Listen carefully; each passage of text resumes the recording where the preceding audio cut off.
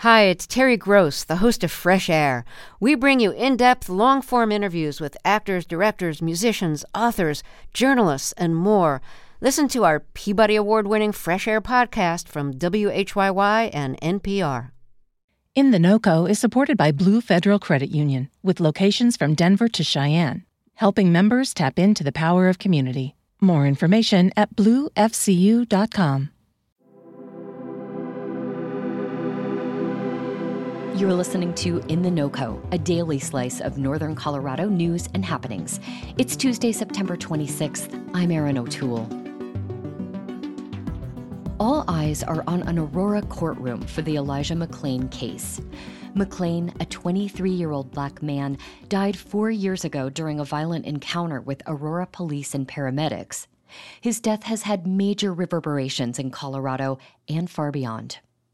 The first of 3 trials that's underway involves 2 police officers charged in his death, Randy Rodema and Jason Rosenblatt. In total, 3 officers and 2 paramedics face charges that include criminally negligent homicide, manslaughter, and assault. They have all pleaded not guilty.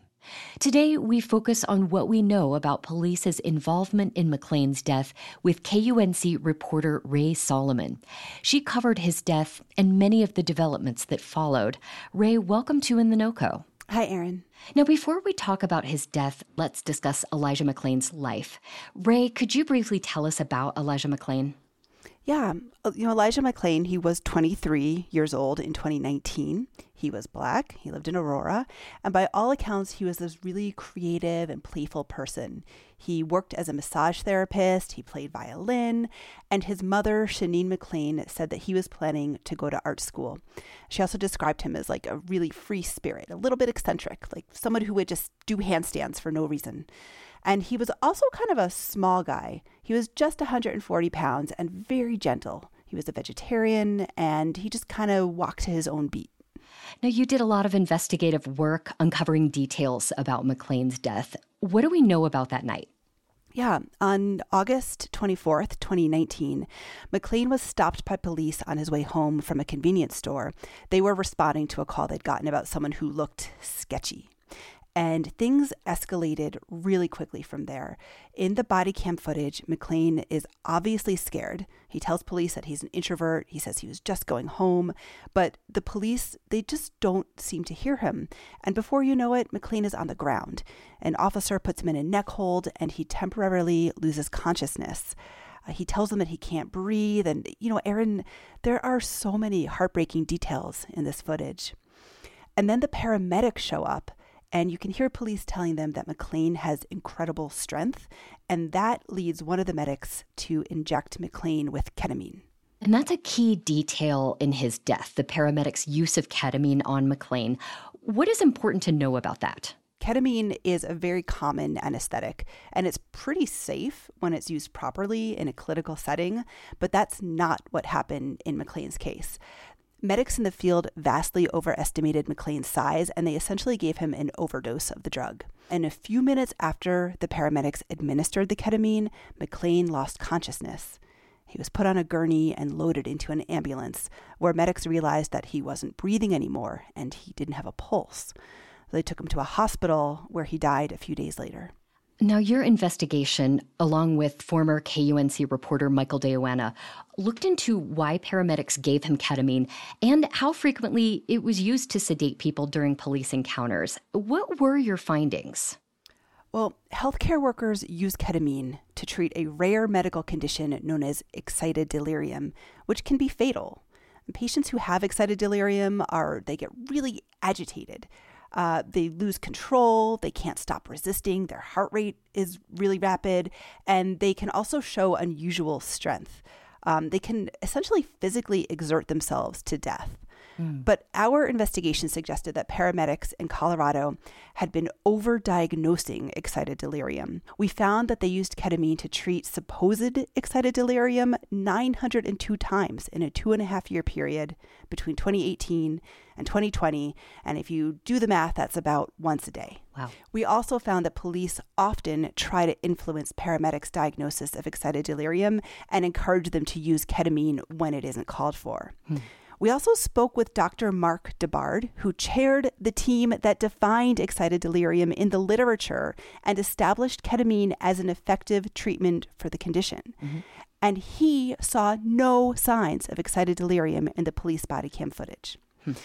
So McClain's initial autopsy report did not determine his cause of death. It pointed to several possible factors, including excited delirium.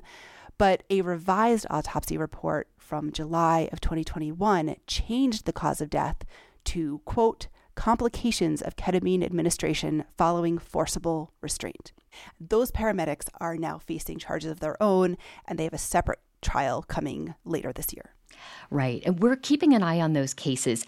And in the meantime, it's important to note that Elijah McClain's death helped catalyze pioneering police reform in Colorado. Mm-hmm. Protesters took to the state capitol for days following the murder of George Floyd in 2020. They also were protesting McClain's death. Democratic State Representative Leslie Herod sponsored a sweeping police reform bill. Now, after it passed, criminologist Howard Henderson at the Center for Justice Research told our colleague Robin Vincent that Colorado was leading the way on police reform. There's no other state legislator in this country that has been able to do what Colorado has done to date. It just hadn't happened.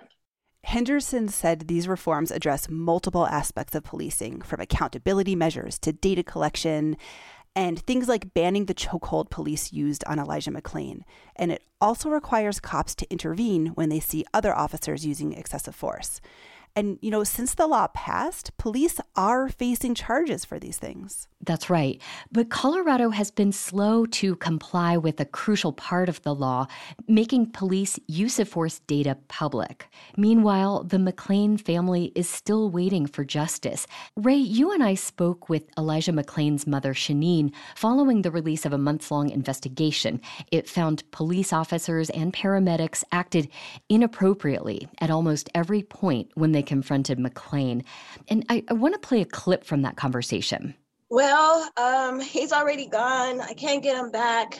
But justice for me means everybody that was there, everybody that participated, and everybody that did not de-escalate. One, they need to be fired, and there needs to be criminal charges because there is negligence. They have to be able to spend time in jail so that they understand the severity of their crime, because it is a crime. Ray, what struck you most about that conversation we had with Shanine McClain? Yeah, Erin, I remember that conversation very well. Yeah. She told us then that she would never have closure. She said the best she could hope for was justice, but even that was a long shot in this country. Right. KUNC's Ray Solomon, thanks so much for your reporting on this. I'm happy to do it, Erin. As trials for the death of Elijah McClain continue for the officers and paramedics facing charges, we'll be following those developments. You can stay up to date on the legal proceedings at our website, kunc.org. Do you have questions about policing in your community? Would you like to see change? We would love to hear your thoughts. You can email us at noco@kunc.org. That's NOCO@kunc.org.